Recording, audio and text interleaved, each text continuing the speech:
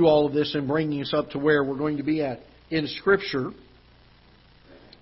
You know, the Bible teaches us very, very clearly that all have sinned and come short of the glory of God. Romans 3:23 tells us that, of course. And we all understand this, that we're all sinners. It also tells us that not by works of righteousness which we have done, but according to His mercy He has saved us. And the fact that we cannot earn our way to heaven. We cannot go to church. We cannot be baptized. We cannot do good deeds and good works and make it to heaven. Those things will not take us there. And I think a lot of people believe that a lot of times. And so we understand that. And so we understand that the Bible says, "For by grace are ye saved through faith." Through faith. And that's the thing that saves us. It's not our works. It's not our church membership. It's not our baptism. It's not living a good life. And we understand these things. And so we come to a place in our lives where we realize that we're sinners and we cannot save ourselves from that sin. We cannot get forgiveness of it on our own. There's not enough good that we can do in this world to earn our way into heaven. And since that is the case, we are destined to go to hell to pay for our sins unless we put our faith and our trust in the Lord Jesus Christ. Jesus Christ didn't come to bring a message of condemnation to us. We were already in our condemnation. He came to bring us a message of salvation. That He came to save, to seek and to save that which was lost. He's not willing that any should perish, but that all should come to repentance. And so we put our faith, our trust in the Lord Jesus Christ, not our works. And when we do that, the Bible says, "If any man be in Christ, he's a new creature. Old things are passed away. Behold, all things become new." And the Bible tells us what? "Know ye not that your body is the temple of the Holy Ghost, which is in you, which ye have of God, and ye are not your own, for you are bought with a price." And so when we get saved, the Holy Spirit of God comes and dwells inside of us. He literally, the Bible uses the word quicken, and that word means to be made alive. It makes us something in us that used to be dead, that wasn't there before, is now living inside of us and is alive and is active in our life. And the idea or the phrase that we use, walking in the Spirit, is a phrase that the Bible talks about and deals with the fact of living our life with the Holy Spirit's leading and direction and prodding in our lives. The Holy Spirit always works in conjunction with God's Word. He always takes the truth of God's Word. He sheds light on it and illuminates it in our hearts so we have an understanding of it, and then prompts us by way of our conscience and His working in our hearts to live according to what we read in Scripture. And when we are able to live in the way that the Bible refers to as walking in the Spirit, it allows us to bear fruit. Now, I've heard people teach and preach. For many, many years, I went to a Bible college and heard them over and over and over again at the colleges that I went to teach exclusively that fruit is only winning people to Christ, seeing other people come to Christ. And then as I got out of Bible college and began to read my Bible and study, that is not the only fruit the Bible speaks of in the Christian life. There is additional fruit that ought to be there, and in fact I think is even as important as, if not more so important, than even the leading of someone to Christ. Because I believe that if we do not have this fruit nailed down in our lives, that we are a poor testimony when it comes to witnessing to people and telling people about the Lord Jesus Christ. Last week, Paul dealt with the church at Galatia about the works of the flesh, the old nature, the way we used to be before we got saved, and the lust of that flesh, the desires of it. And we always associate the word lust with physical or sexual impurity sometimes, but in the usage that Paul used it as, it's any human appetite or fleshly appetite that would be of the world. It may not be sexual immorality. It may be covetousness. It may be backbiting. It may be slander. It may be gossip. It could be any number of worldly things that the flesh longs for and desires to do. And so we talked a little bit about that and taught on that last week regarding those things, that these are the contrary one to the other. They're obviously at war all the time. They're striving. They're pulling. It's like a giant tug of war. And the Spirit is pulling us one direction, the flesh is pulling us the other direction. And we've mentioned this numerous times before, but the one that we give the greater importance to, the one that we, some people say it this way, the one we feed the most is the one that is going to be the stronger of the two. It's so important then that we guard ourselves from the things that would draw us to the things of the world. We've got to be careful what we watch, what we look at, what we read. Television sets, computer monitors, books, billboards, locations that we go to where we see things. I mentioned a few minutes ago in the other service about the first time I ever went to a water park. You say, why did you have to be so careful of that? Because we have to guard our eyes. We have to be careful what we put in them. Why? Because that's going to feed the flesh. We have to be careful of the things we hear, the things we allow come into our minds, the things that we read in books. I am not a fan, and I'm going to probably make some people upset at this. I'm not a fan of Christian romances that are written. You say, well, Pastor, they're written by Christian authors. But it causes women to become dissatisfied with their own husbands. And I don't think that it ought to have a place in any Christian's life. I just don't. Those are things we have to be so careful of. Why? Because they feed our flesh nature. They begin to cause us to desire those things. And so I just want to say we've got to be so careful of allowing things in our lives, in our eyes and our ears, that would cause us to gravitate to the things of the flesh. And we dealt with that last Sunday. What we ought to do, and what ought to be used to help us counter that, is not only set our hearts to not involve ourselves in things like that, but to set our hearts to involve ourselves in as much as we can with the things of God. Not just departing from the sin, but setting our hearts to desire God. I don't think that we can ever overdose on reading God's Word. I don't think we can ever overdose in listening to preaching, good preaching, biblical preaching. Be careful some of the stuff you hear on the internet. Some of the things you tune in on the television sets. Some of the speakers that you listen to. You say, what's a good rule of thumb to start with to know who to listen to? Well, start by saying, I'm only going to listen to people that use the King James Version. I think that's a great first step of eliminating who you're going to listen to and who you're not going to listen to. They're going to use a corrupt Bible, then obviously their doctrine and their teaching is going to be corrupt. And so start with that. Now, does that mean everybody that teaches from the King James is right? No. Then you have to take them to Scripture and find out, is what they're saying scriptural, biblical? If not, don't listen to them. But bombard yourself, saturate yourself with the things of the Lord. Revival services come up. Make plans to go to them if at all possible. You say, well, I'm tired. It's been a hard day's work. Enjoy the time spending it with God's people. And you have special services at the church, or you have college night here at the church. Make advantage of that as much as is possible to saturate yourself, to be involved in the things of the Lord. Why? Because it allows us to strengthen that area of our life that is at war with the flesh. It allows it to be stronger, to have that stronger pull, if you will. And so Paul is dealing with that here as we get to Galatians chapter 5. And he talks about this conflict, this war between the Spirit and the flesh. And last week we dealt with the flesh. In verse number 22, he switches gears. So again, Paul is a master of doing this. He'll teach one thing foundationally, and then he'll draw a conclusion of and give instruction towards the opposite of that. And so in verse number 22, he says, but, again, this is a contrasting conjunction, a conjunction that allows there to be a comparison or a contrast given. But the fruit of the Spirit, this is contrasted against the works of the flesh, as we learned about last week. So the fruit of the Spirit is love, joy, peace, long-suffering, gentleness, goodness, faith, meekness, temperance. Against such there is no law. And they that are Christ's, notice this please, have what?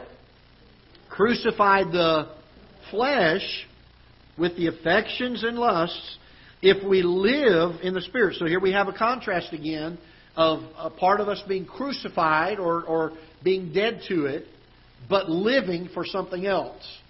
So he says this, if we live in the Spirit, let us also what? Walk in the Spirit. Let us not be desirous of vainglory, provoking one another, envying one another. I think oftentimes when it comes to teaching on the fruit of the Spirit, we look at this as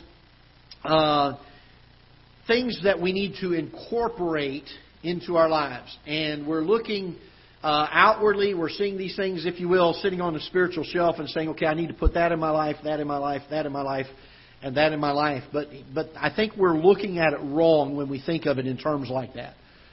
I believe the intent of what Paul is dealing with here is not to show us things we need to be working on to try to get into our lives. I believe what he's trying to give us here is a measuring tape to see where our life is.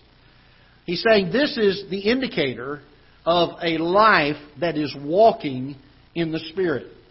These are the things that would characterize a person that has died or crucified themselves to the flesh and is now desired to walk in the Spirit.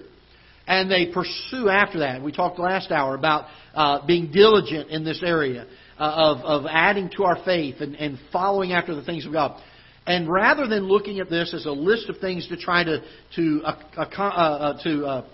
come into possession of and try to make it part of our lives, I believe that we're to walk in the Spirit in such a way that these things begin to happen and begin to produce fruit in us. And this is given to us as a way to measure. Am I walking in the Spirit? Do I have in my life these things? Now, there's two things I believe that Paul very much alludes to when he refers to this thing as being fruit. I think there's two possible things that we need to look at with regards to fruit. Notice the Bible says this, but the fruit of the Spirit is love, joy, peace, long-suffering, gentleness, goodness, faith, meekness, temperance. Against such there is no law. Whose fruit is it, first of all? Let me ask you that question. Whose fruit is it? Is it my fruit? Is it what I do out of purposing in my heart that I will not defile myself? That's keeping me from sin, but that's not my fruit. It's the fruit of the Spirit working in me.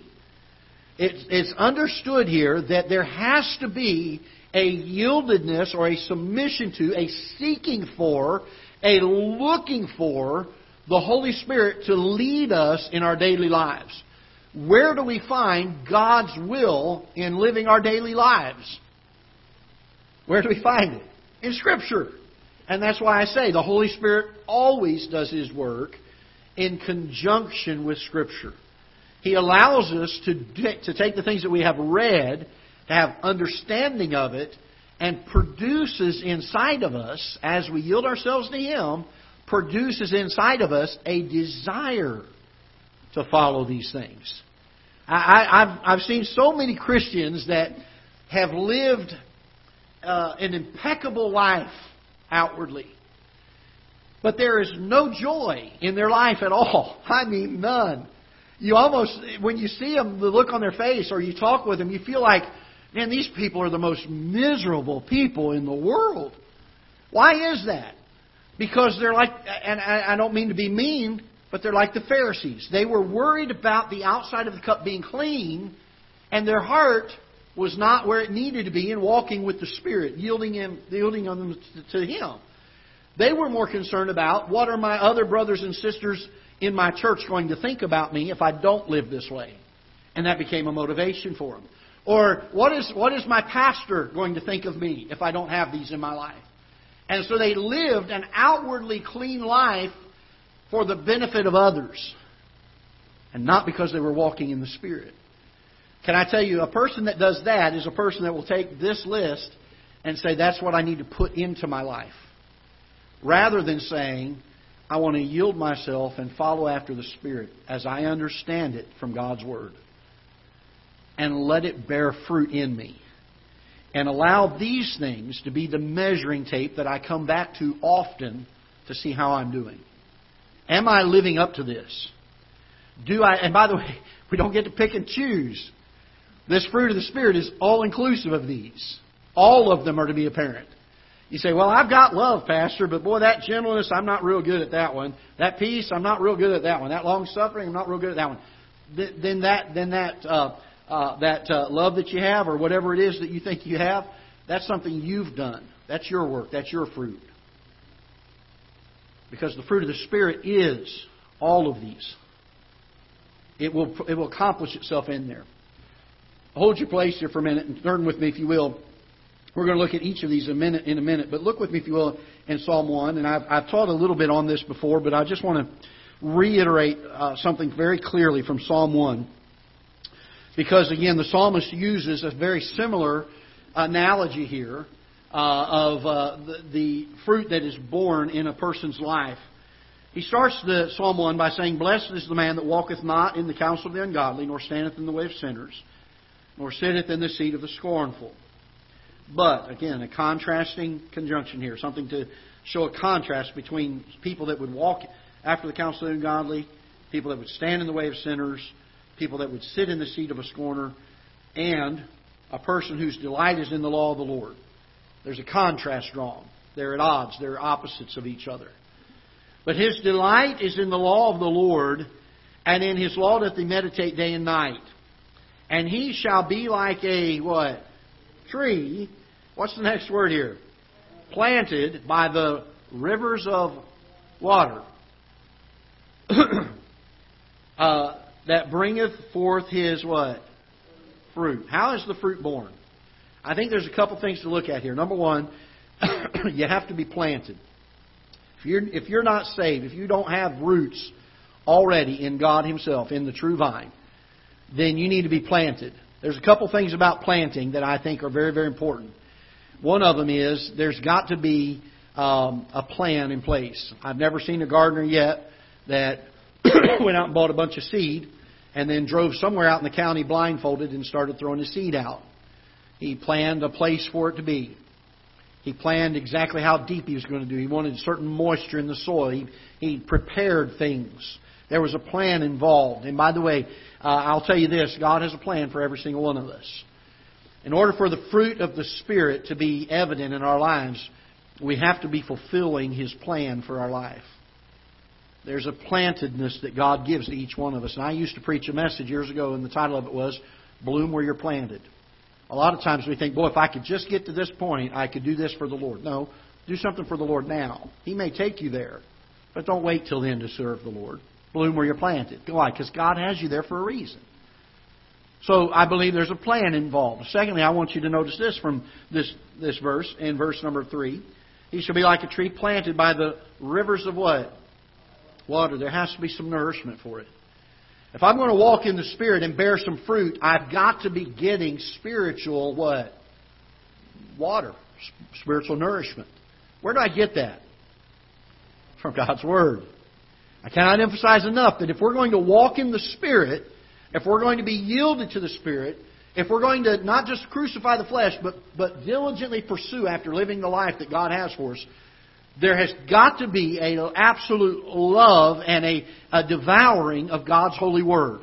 Understanding it, knowing it, and allowing the Holy Spirit then to take what we know from His Word and apply it into our lives. If you will, turn with me to the book of Ephesians.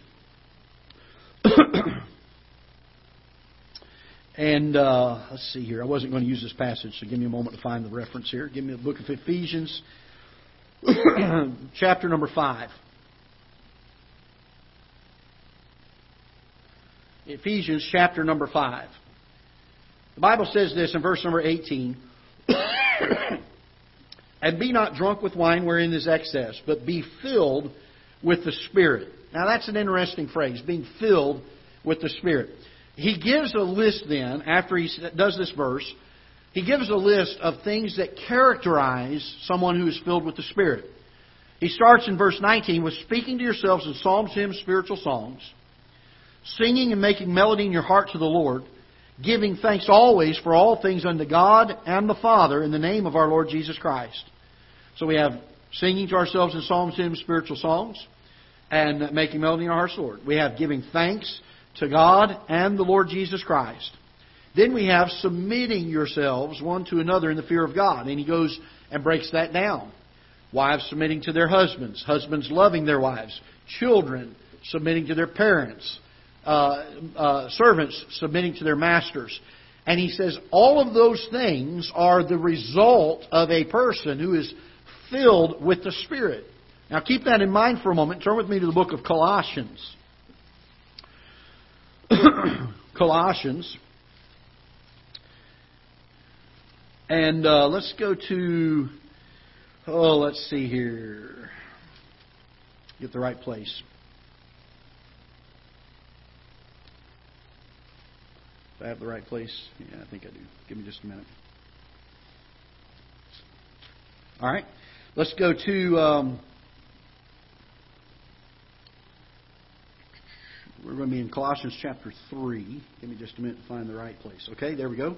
Colossians chapter 3. Let's go to verse number 16 for a minute. Okay? Keeping in mind what we just read in Ephesians. Look in verse number 16 of Colossians. It says this. Let the word of Christ, what? Dwell in you. Dwell in you.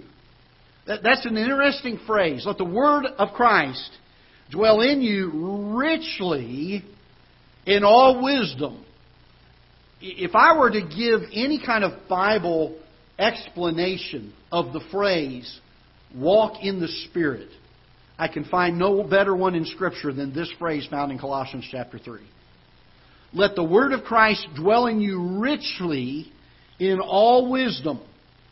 Now, this is interesting because letting the word of Christ dwell in us richly in all wisdom has some results that come from that. Let's see what they are. Verse number 16. Admonishing one another in psalms, hymns, spiritual songs, singing with grace in your hearts to the Lord. Kind of sounds familiar, doesn't it? And whatsoever you do in word or deed, do all in the name of the Lord Jesus Christ, giving thanks to God and the Father by Him. Sounds familiar, doesn't it? Wives, submit yourselves unto your own husbands. We find that in verse number 18. Children, obeying your parents. We find that there. Verse number 19. Husbands, love your wives. Servants, verse number 22. Obeying their masters. The exact same things that happen by letting the Word of Christ dwell in us richly in all wisdom are the exact same things that happen when we are filled with the Spirit. They are one in the same. If there's anything I could do to try to help us understand the phrase, walk in the Spirit, because we preach on that and we talk about that a lot, and we amen it, and we come to an altar and say, I'm going to walk in the Spirit, and then we go home and we think, but how do I walk in the Spirit? What does that mean? What do I do then? I think the best definition of it, for us to understand the fruit of the Spirit in Galatians 5, I think we have to understand this from Colossians 3. Let the word of Christ dwell in you richly with all wisdom. There's a lot to that saying. Let the word of Christ dwell in you. Not just anyway, but richly with all wisdom. What was he saying? He's saying, feast on this word and then ask for the Holy Spirit to give wisdom to understand it. And then do it. Let it dwell in you. Don't just know it. Let it be part of your life. All right? Now that we know what walking in the Spirit is and what the fruit of the Spirit is produced by, let's go back to the book of Galatians for a moment. So let's look at chapter number 5 again in light of what we just looked at. In light of the fact that to walk in the Spirit has to include us letting the Word of Christ dwell in us richly with all wisdom. Now, as we walk in the Spirit, a fruit will be produced. It's going to happen. It's not something we say, okay, I want this piece over here and I want this piece over here. It's one fruit. It's the Spirit's fruit. And He produces all of it in us. For us to say, well, I'm good in this area, Pastor, but not that area, tells me that we are producing our fruit and not His. Only when we have all of this do we feel like we are having the fruit of the Spirit in us and not our own fruit. Look with me at verse number 22 at what this list is. The fruit of the Spirit is love. Top of the list. We understand that Paul was a very strong advocate of this. He spoke quite highly In 1 Corinthians 13, we consider it the love chapter of the Bible, and the idea of it being the greatest of the three, faith, love, and charity, or faith, hope, and charity. The greatest of these is charity. He thought very highly of this. Love for what? Love for what? Does that mean I just have great love in my heart? Well, I could love the world pretty good, couldn't I? Love for what? What is he talking about here? Love for God's Word. If I'm walking in the Spirit, and this is the Spirit's fruit in me, I'm going to have a love for His Word. I'm going to take this book and say, I don't have to read this. I don't have to do what it says. I get to read this. I get to do what it says. This Word is a blessed book to me. Something that I cherish. Something that I long for. Why? Because it's part of that fruit that's produced. So he says, the fruit of the Spirit is love. Notice he says joy. Do we have joy? When people come around you, do they enjoy being around you? Now, I'm not saying you never have a problem that you don't share with a brother or sister. I'm not talking about that. But you know what I'm talking about. The personality of the person. Their day-to-day life. Do you see joy in them? I'm not saying they're not going through a hard time and have some sorrow here and there. But is there an underlying characteristic of them of joy in their life? Joy. Notice he says this, peace. We talked a little bit ago in the earlier service about having an evenness to the Christian life, a steadiness. Make sure that we're not having excessive swings of any one thing. Can I tell you this? There's a wonderful peace that comes when you walk in the Spirit. He's known as the great comforter. He's known as the one that was promised to come and bring comfort to our hearts. And so if anyone in this world ought to have peace, it ought to be Christians, don't you think? But not if we're not walking in the Spirit. Not if we're not doing what Colossians 3 says. Notice he says it's love, joy, peace. How about long-suffering? How long-suffering are we? Somebody does us wrong and we forgive them, don't we? And then they do us wrong again and we reluctantly forgive them. And then they do us wrong again and we say, this is the last time I'll forgive them. And then they do us wrong again. I'm not saying you need to encourage people to do you wrong, but how often are we to forgive? Are we patient with them? Can I encourage you in this? How many of you have been saved more than 5 years? Let's do that. Anybody more than 10 years? 20 years? Okay. Have you ever thought of this? You are today something that you were not when you got saved.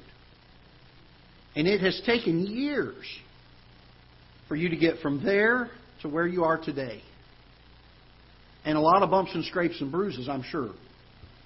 Probably some times where we really made some great strides for God and then maybe even backslid some and had to do it again. And I think we can all relate to that, can we not?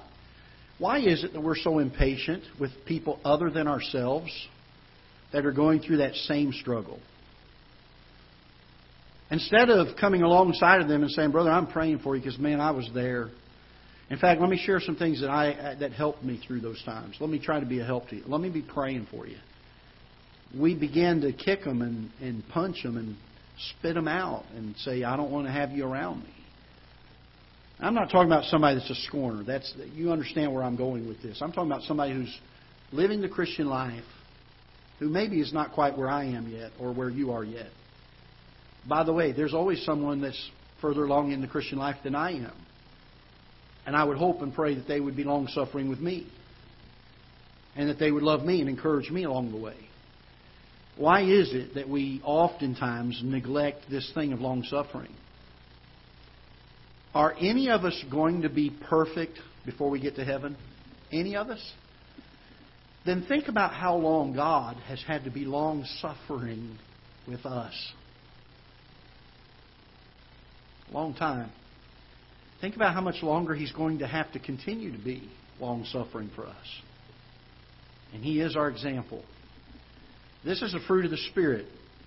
Do I tolerate their sin and not say anything about it? Oh, no, I'm not saying that. I'm saying let's come alongside them and try to be a help to them.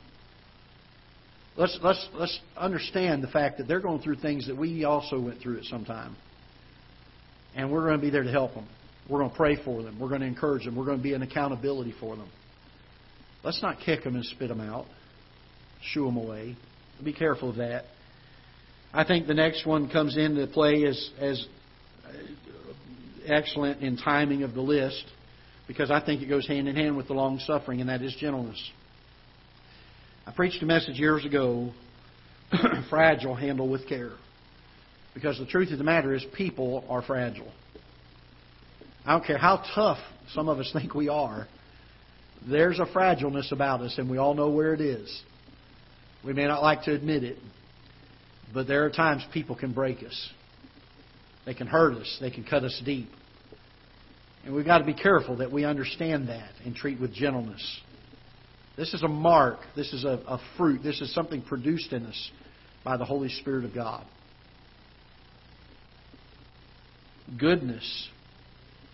Goodness.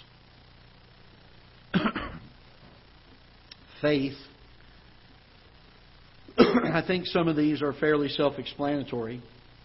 How about meekness? Oftentimes we think way higher of ourselves than we should. Oftentimes we set ourselves up as the judge and jury of everybody that does not think the way I think. We all have that tendency, don't we? I'm going to tell you, I struggle with that one a lot, because we all have that tendency. I've got enough flaws in and of myself, although I don't see them. But I can sure tell you the flaws in Brother Mark or Brother Jim or Miss Linda. I'm quick to be able to see those, just not mine. And the truth is, we've got to be careful of this.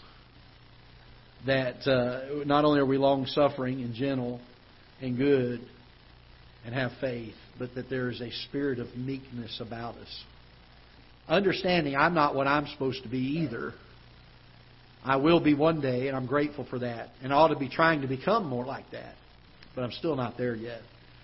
Even the Apostle Paul, as great of a Christian as he is, he said, not that I have already attained. He said, I haven't done it yet. I have not reached it yet. I've striven for it. I've tried to get there. I haven't attained yet. I'm still a work in progress. In fact, Paul even said it this way. He said, there's things I know I shouldn't do. I do them. And he said, I know there's things that I should be doing, and I don't do them. It bothered him. I don't think we should do those things without conscience. It bothered him, but he said, I haven't arrived yet. Paul, one of the great Christians, one of the men who was used to write more Scripture than any other writer of in history, had a spirit of meekness about him. Oh, he's a powerful preacher, wasn't he? Boy, you listen to some of his preaching. Scathing preaching. I mean, he skins you to the bone when he preached sometimes. And then as soon as he was out of that pulpit, he was a meek fellow. He understood, I'm a sinner just like everybody else too. We're all striving for this.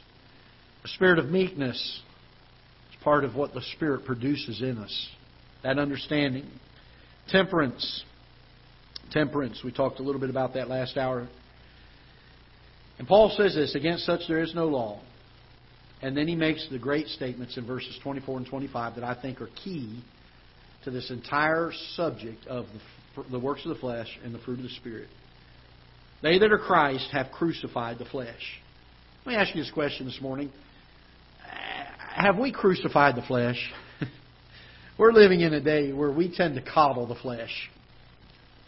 There is even in God's house and among God's people, there is a temptation, there is that constant desire to coddle the flesh. The pleasures of sin seem to be fun. And they are for a season, the Bible says. But they always cost an awful lot. They always leave scars. I've recently had to try to help a few folks that are in a very difficult situation in life, very difficult. And they had it because of their past life. And they've gotten right with God, and God's forgiven them. And I'm thankful for that. And boy, it's a miracle to see the transforming work that God does. But the rest of their lives, they'll carry those scars. The scars are there. Are we crucified to the flesh? Have we made that distinct decision? Have we done as the Apostle Paul has done or said, I am crucified with Christ? I want my old nature to be dead to me. I don't want to have any part of it. Instead, I want this new thing that's alive inside of me, this Holy Spirit that lives inside of me. I want that to be paramount. I want to pursue after that. So he says in verse 24, and they that are Christ have crucified the flesh with the afflictions and lusts. If we live in the Spirit, sounds like maybe the Spirit dwelling in us. The Word of Christ dwelling in us richly with all wisdom. If we live in the Spirit, let us also walk in the Spirit. It's not enough for us to simply put off the works of the flesh, to put all of our focus on things I am not going to do. I fear sometimes that we identify ourselves as God's people. We identify ourselves sometimes as independent Baptists by what we are not. And I think for far too long we have done that. I think there's an awful lot of things that we ought to not do according to Scripture. But that's not my identity. My identity is not what I've crucified. My identity is what I'm living for. And so we've got to make sure that we walk in the Spirit. It's not enough to just crucify the works of the flesh, but to live walking in the Spirit. So let's think of this idea this week as we go through our life. Let the Word of Christ dwell in you richly with all wisdom. Let it dwell in you richly. Let it do its effective work in our hearts. And I believe that God will allow us to walk in the Spirit and start bearing the fruit of the Spirit in our lives. And I hope that'll be a help to us. And I think we ought to use that as a measurement from time to time. Lord, how am I doing? Do I have this being borne out in my life? And I hope that'll help. Let's stand together when we dismissed in prayer. Father, we're so thankful for your word. We pray that you'll bless it and use it. Lord, as we study it, I pray that you would help us to rightly divide it and that we will rightly apply it. Lord, so often we read passages. We've read these things. Many of us can recite them inside and out. We've known them for years. But the truth is they have become almost monotonous to us in a head knowledge. And we've missed the application of them. We've misunderstood the purpose of them. And so, Father, may we rightly understand them and put them and apply them into our hearts and our lives. And may we use them effectively as your Holy Spirit guides and directs us throughout this week. Lord, bless as we go through this week. Would you please provide us opportunity to share the gospel, to be a help spiritually to others. And Lord, may we in our own lives walk in the Spirit this week. We pray that you'll dismiss us with your blessings. We pray in Jesus' name. Amen.